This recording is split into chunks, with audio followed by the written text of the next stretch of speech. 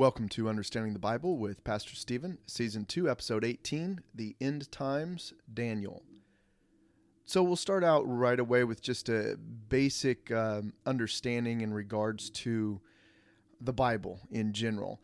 And I wanted to point out that when it comes to understanding the Bible, most of the time it's fairly straightforward. The Bible is meant to be taken literally, and that means quite literally when Jesus Christ in the New Testament uses a metaphor or a parable, that you have to take that grammatical tool and understand that literally, that he actually said those things and it was a story that he told that meant something else. So if you know from basic English, you know, a metaphor or a simile, a metaphor uses like or as and a simile does not. So I could say, I laid down in the bed and it was soft as a bed of roses. That would be a metaphor because I used as. So that would be taking it literally for the grammar tool that was utilized, the metaphor. All right? That's what we mean when we say take the Bible literally. When people read the Bible, you're supposed to read it exactly like you would any other book. So when I read, let's say, an autobiography about somebody, then I'm supposed to take it literally, the dates and times and places that the guy states, and not try and allegorize it and think that he's talking about, well, one day is like 1,000 years, so he really meant, something different. No, you take things for as they are stated.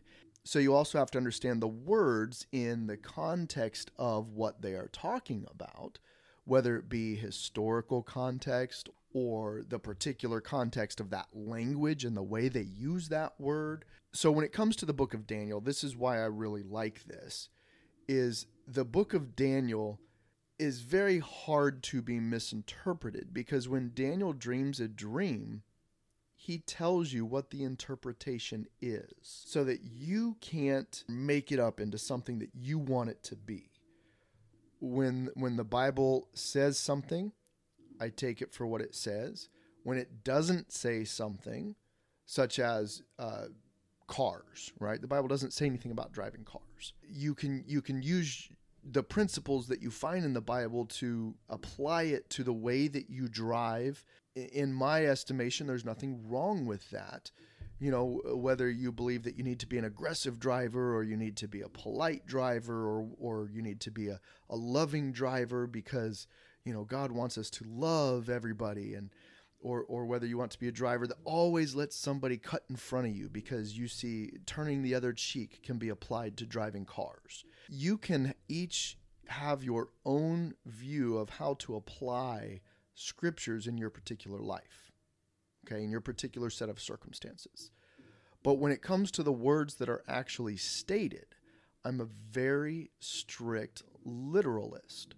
And if you try and tell me that Jesus was saying turn the other cheek is meant to apply to people driving cars, I'm going to tell you you're wrong. Because number one, the historical time period that he said that, nobody drove cars. Had nothing to do with that. Number two, he doesn't say anything about driving cars when he talks about turning the other cheek. He's talking about persecution and people offending you personally. So applying the Bible in your life, you have a lot of freedom and a lot of leeway to use it how you want. But telling people the Bible says something about the way you apply it to your life is most often not true. So if you are teaching people that God says in the Bible you have to allow people to cut you off when you're driving a car, I'm going to call you out for that. Because you cannot change the words of the Bible or lie and tell people that the Bible has words in it that clearly are not there. So this is why I like the book of Daniel. He doesn't leave it open to your own interpretation. Daniel tells you what the interpretation of these things are. So when it comes to the end times, it is very difficult to get this wrong. Now, there are some things we'll get into here that he's not clear on, and then it is kind of open to how you think it applies in the future or in history. And we'll cover that in a minute. But let's get into the first one here as far as the first dream in Daniel chapter 2, verse 31 about the statue. It says, "Thou, O king, sawest, and behold a great image. This great image, whose brightness was excellent, stood before thee, and the form thereof was terrible. This image's head was of fine gold, his breast and his arms of silver, his belly and his thighs of brass, his legs of iron, his feet part of iron and part of clay. Thou sawest till that a stone was cut out without hands, which smote the image upon his feet that were of iron and clay, and brake them to pieces. Then was the iron, the clay, the brass, the silver, and the gold broken to pieces together, and became like the chaff of the summer threshing floors, and the wind carried them away, that no place was found for them. And the stone that smote the image became a great mountain, and filled the whole earth." If you stop there, people will come up with all sorts of meanings on what they think this is, but you can't stop there. You've got to read on. So in verse 38, he's talking to the king, and he says, "Thou art this head of gold. And after thee shall arise another kingdom inferior to thee, and another third kingdom of brass, which shall bear rule over all the earth. And the fourth kingdom shall be strong as iron, for as much as iron breaketh in pieces and subdueth all things, and as iron that breaketh all these shall it break in pieces and bruise. And whereas thou sawest the feet and toes, part of potter's clay and part of iron, the kingdom shall be divided, but there shall be in it of the strength of the iron, for as much as thou sawest the iron mixed with miry clay. And as the toes of the feet were part of iron and part of clay, so the kingdom shall be partly strong and partly broken. And whereas thou sawest iron mixed with miry clay, then they shall mingle themselves with the seed of men, but they shall not cleave one to another, even as iron is not mixed with clay. And in the days of these kings shall the God of heaven set up a kingdom which shall never be destroyed, and the kingdom shall not be left to other people, but it shall break in pieces and consume all these kingdoms, and it shall stand forever. For as much as thou sawest that the stone was cut out of the mountain without hands, and that it brake in pieces the iron, the brass, the clay, the silver, and the gold, the great God hath made known to the king what shall come to pass hereafter." One thing to note is that last bit there, that the God of heaven shall set up a kingdom which shall never be destroyed. So he's talking about physical kingdoms. All right, so let's talk about what those kingdoms are, the fulfillment of the prophecy. The head of gold was the Babylonian Empire. He clearly said, "You, O king, are the head." Then the breast and arms of silver are the Medo-Persian Empire. If you look later in Daniel chapter 5, verse 25, this was the handwriting on the wall. It says, "And this is the writing that was written, Mene, Mene, Tekel Upharsin." This is the interpretation of the thing. So here, you cannot get this wrong. The interpretation is, Mene, God hath numbered thy kingdom and finished it. Tekel, thou art weighed in the balance and art found wanting. Peres, thy kingdom is divided and given to the Medes and Persians. Then commanded Belshazzar, and they clothed Daniel with scarlet, and put a chain of gold about his neck, and made a proclamation concerning him, that he should be the third ruler in the kingdom. In that night was Belshazzar, the king of the Chaldeans, slain, and Darius the Median took the kingdom, being about 62 years old. And of course, history shows that is exactly what happened. Then you have the third kingdom that came after, which is the belly and thighs of brass. This was the Grecian Empire. Then you have the legs and the feet, a kingdom divided, which many people believe the legs are the Roman Empire, and potentially the feet are the 10 kingdoms at the end times. So we're not for sure what the feet are, but we think based on history, the historical fact that the Roman Empire took over after the Greeks, it could be that they were that legs of iron. And this is why I say that. And this is where we don't know, because Daniel actually has several visions of the same thing. We'll get to those visions here in a minute, but he explains more and more about this vision in the other ones. And we have to be careful in regards to this. The Bible does not say that each of the visions are of the same thing, but each of the visions do explain different kingdoms. And you'll see how they appear to be the same as far as telling of the end times. But the Bible doesn't say that. So when it says 4 kingdoms and 4 kingdoms and 4 kingdoms in the next coming visions that we're going to discover here, he has a vision of the 4 beasts is the next one. It could very well be that he's describing 12 different kingdoms in a chronological order. You'll see that doesn't really make sense in just a minute here as we read chapter 7. But I believe that Daniel did not quite understand because these were future events to him. And God kept giving him different dreams to try and get him to understand. So let's go on to it. Potentially the 10 toes, the feet of miry clay and iron, where the kingdoms were divided, could be the 10 kingdoms of the end times. All right. And then, of course, there's no question about God's eternal kingdom was the stone cut out of the mountain, because he says that is the interpretation. And he doesn't name what that kingdom is. Okay. So let's move on to chapter 7, and you'll see this starting to come together here. He has a vision of 4 beasts. Daniel chapter 7, verse 1. In the first year of Belshazzar, again the same king of Babylon, Daniel had a dream and visions of his head upon his bed. Then he wrote the dream and told the sum of the matters. Daniel spake and said, I saw in my vision by night, and behold, the 4 winds of the heavens strove upon the great sea. And 4 great beasts came up from the sea, diverse from one another. And here you get where this is clearly related to 4 kingdoms. He'll talk about that in a moment, which is why I think it's another way of describing the statue that we just talked about. Verse 3, and 4 great beasts came up from the sea, diverse one from another. The first was like a lion and had eagle's wings. I beheld till the wings thereof were plucked, and it was lifted up from the earth and made stand upon the feet as a man, and a man's heart was given to it. And behold, another beast, a second like to a bear, and it raised up itself on one side, and it had 3 ribs in the mouth of it, between the teeth of it. And they said thus unto it, Arise, devour much flesh. After this I beheld, and lo, another like a leopard, which had upon the back of it 4 wings of a fowl. The beast had also 4 heads, and dominion was given to it. After this I saw in the night visions, and behold, a 4th beast, dreadful and terrible, and strong exceedingly. And it had great iron teeth. It devoured and brake in pieces, and stamped the residue with the feet of it. And it was diverse from all the other beasts that were before it, and it had 10 horns. So this is the parallel with the 10 toes that were mixed iron and clay on the feet of the other one.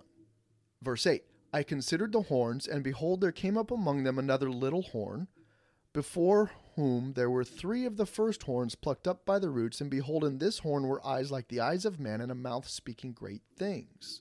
This is the new revelation. I believe God was trying to explain to him how the end times is going to go about, and he's explaining more about this 4th kingdom that is going to be destroyed by the stone cut out of the mountain, that's going to be destroyed by Jesus Christ. We'll continue and read on here in verse 9. This is why I think this is very clear when he explains the interpretation. Here he describes, right after explaining this 4th beast, he describes the great white throne judgment in Revelations 20, verse 10. So Daniel 7:9, very next verse, it says, I beheld till the thrones were cast down, and the Ancient of Days did sit, that's God, whose garment was white as snow, and the hair of his head like the pure wool. His throne was like the fiery flame, and his wheels as burning fire. A fiery stream issued and came forth from him. Thousands ministered unto him, and 10,000 times 10,000 stood before him. The judgment was set, and the books were opened. Verse 11, I beheld then because of the great words which the horn spake. I beheld even till the beast was slain, and his body destroyed and given to the burning flame. That's talking about casting Satan into the lake of fire. That's the great white throne judgment in Revelations 20. So this is all very interesting. Now, if you skip down a couple verses, you read to where he gives the interpretation. Daniel 7:16. I came near unto one of them that stood by, and asked him the truth of all this. So he told me, and made me know the interpretation of the things. These great beasts, which are 4 kings, which shall arise out of the earth. But the saints of the Most High shall take the kingdom, and possess the kingdom forever, even forever and ever. Then I would know the truth of the 4th beast, which was diverse from all the others, and exceedingly dreadful, whose teeth were of iron, and his nails of brass, which devoured, brake in pieces, and stamped the residue with his feet. And of the 10 horns that were in his head, and of the other which came up, and before whom 3 fell, even of that horn that had eyes and a mouth that spake very great things, whose look was more stout than his fellows. I beheld, and the same horn made war with the saints, and prevailed against them. This is a revelation of the Antichrist. Verse 22, until the Ancient of Days came, and judgment was given to the saints of the Most High, and the time came that the saints possess the kingdom. Then he said, the fourth beast shall be the fourth kingdom upon earth, which shall be diverse from all kingdoms, and shall devour the whole earth, and shall tread it down and break it into pieces. Here's your one world government. And the 10 horns out of this kingdom are 10 kings that shall arise. So when you're talking about one world government, you've got to be thinking about 10 regions or 10 kingdoms that rise up first. And another shall rise after them, and he shall be diverse from the first, and he shall subdue 3 kings. So we will have like a United Nations of 10 kingdoms. One of them is going to rise up and subdue 3 of the others. Verse 25. And he shall speak great words against the Most High, and shall wear out the saints of the Most High, and think to change times and laws. And they shall be given into his hand until a time and times and the dividing of time. That's 3.5 years. What it's saying is a time is a year, times is 2 years, and the dividing of time is half of one of those times, half of a year. So 1, 2, and half a year. That's 3.5 years. But the judgment shall sit, and they shall take away his dominion to consume and to destroy it unto the end. And the kingdom and dominion and the greatness of the kingdom under the whole heaven shall be given to the people of the saints of the Most High, whose kingdom is an everlasting kingdom, and all dominions shall serve and obey him. So it's becoming more clear, you see, with this second vision that he has. In my estimation, this reveals a little bit more about that fourth kingdom. Yeah, maybe the legs of iron from the statue were the Roman government. We don't know that, but it's possible. And how that gets broken down into the feet, the 10 toes, where it seems to allude to, okay, there's 10 kingdoms. Well, here he explains those 10 kingdoms a little more fully. So what about all the intervening years? The 2,000 years since the Roman Empire, fell apart, and all the different kingdoms that have come since.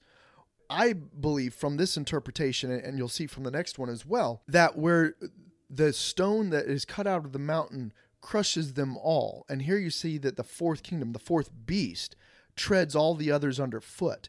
I think the legs of iron and the 10 toes and this fourth beast are talking about all the kingdoms of men after that third kingdom was destroyed. So if you take all the kingdoms of men to where they eventually coalesce into a loose assortment of a one world government run by 10 different kings, like this one says here, and then the Most High comes and crushes all the kingdoms of men, I think this is a way of him summarizing, because if he tried to list every kingdom for the last 2,000 years, there would be book after book after book. This would take forever, and you'd begin to get lost in it, in what he was trying to describe. So I think he sums up those last kingdoms of men being destroyed by the Most High as that unification of all the different kingdoms that eventually becomes the 10 at the end. And then the Antichrist takes over, rises up, kills 3 of them, or subdues 3 of them. And then the Most High God comes and destroys the Antichrist and all the kingdoms of men. And then don't forget the part that it said here about the judgment given, that the saints of the Most High will possess these kingdoms. So now we're getting into the 1,000-year reign of Christ, where Christ actually appoints some of the martyrers to rule the world during his 1,000-year reign here on earth. So that's getting more into Revelations, but just be aware that this stuff is throughout the whole Bible. It's not just someone trying to interpret one verse in the book of Revelation. It's here in Daniel, it's in Ezekiel, it's in Matthew, it's in other books of the Bible. It runs throughout the whole thing, where God over a period of time has been trying to tell people what is coming to pass. All right, now this is history to us. The reign of Alexander the Great was about 336 to 323 BC. After Alexander's death, at the height of his conquest, his brother and 2 sons were murdered. The kingdom was divided among 4 of his generals, which became the kingdoms of Egypt, Asia, Macedonia, and Syria. And this perfectly describes Daniel 7:6, which says, "After this I beheld, and lo, another like a leopard." So this would be the kingdom of Alexander the Great, which had upon the back of it 4 wings of a fowl. The beast also had 4 heads, and dominion was given to it. It seems very clear now, looking back on history, that third kingdom was the kingdom of Greece that split into four separate heads or four separate rulers. Then you have Antiochus Epiphanes, the Greek Hellenistic king who ruled the Seleucid Empire from 175 BC until his death in 164.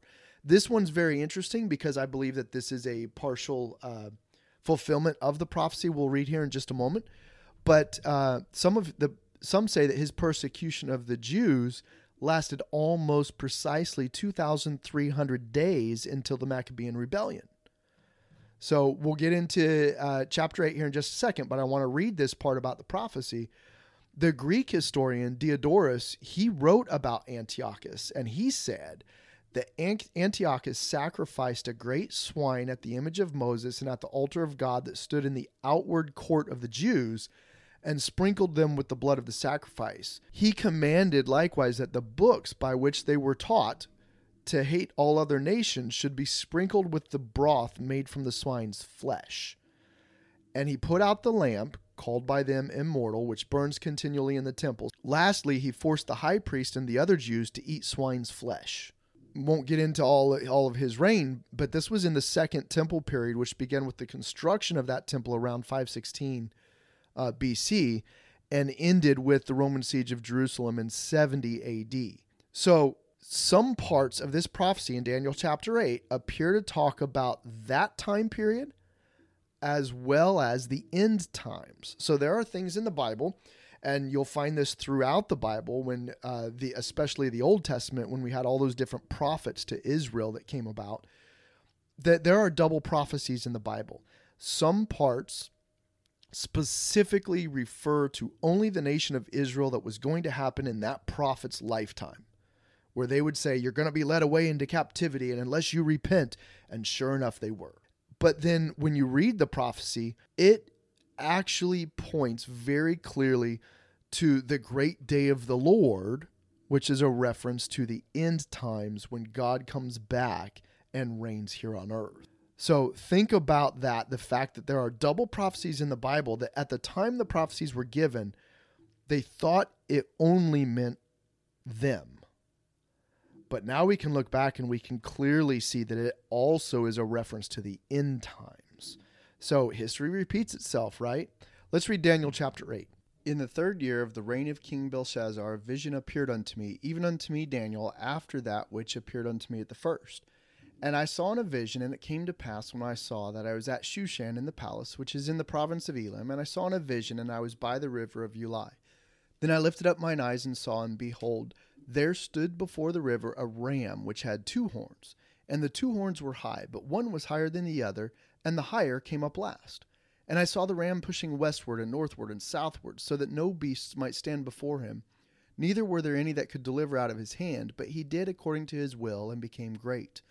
And as I was considering, behold, an he-goat came from the west on the face of the whole earth, and touched not the ground, and the goat had a notable horn between his eyes. And he came to the ram that had 2 horns, which I had seen standing before the river, and ran into him in the fury of his power. And I saw him come close unto the ram, and he was moved with choler against him, and smote the ram, and brake his 2 horns. And there was no power in the ram to stand before him, but he cast him down to the ground, and stamped upon him. And there was none that could deliver the ram out of his hand. Therefore the he-goat waxed very great, and when he was strong, the great horn was broken. And for it came up 4 notable ones toward the 4 winds of heaven. And out of one of them came forth a little horn, which waxed exceeding great toward the south and toward the east, and toward the pleasant land. And it waxed great even to the host of heaven. And it cast down some of the host and of the stars to the ground, and stamped upon them. Yea, he magnified himself even to the prince of the host, and by him the daily sacrifice was taken away, and the place of his sanctuary was cast down. And an host was given him against the daily sacrifice by reason of transgression. And it cast down the truth to the ground, and it practiced and prospered. Then I heard one saint speaking, and another saint said unto that certain saint which spake, How long shall be the vision concerning the daily sacrifice and the transgression of desolation, to give both the sanctuary and the host to be trodden under foot? And he said unto me, Unto 2,300 days. then shall the sanctuary be cleansed. All right, we don't have time to get into this one. We'll cover the interpretation of this vision on the next episode. So until next time, may God bless you all.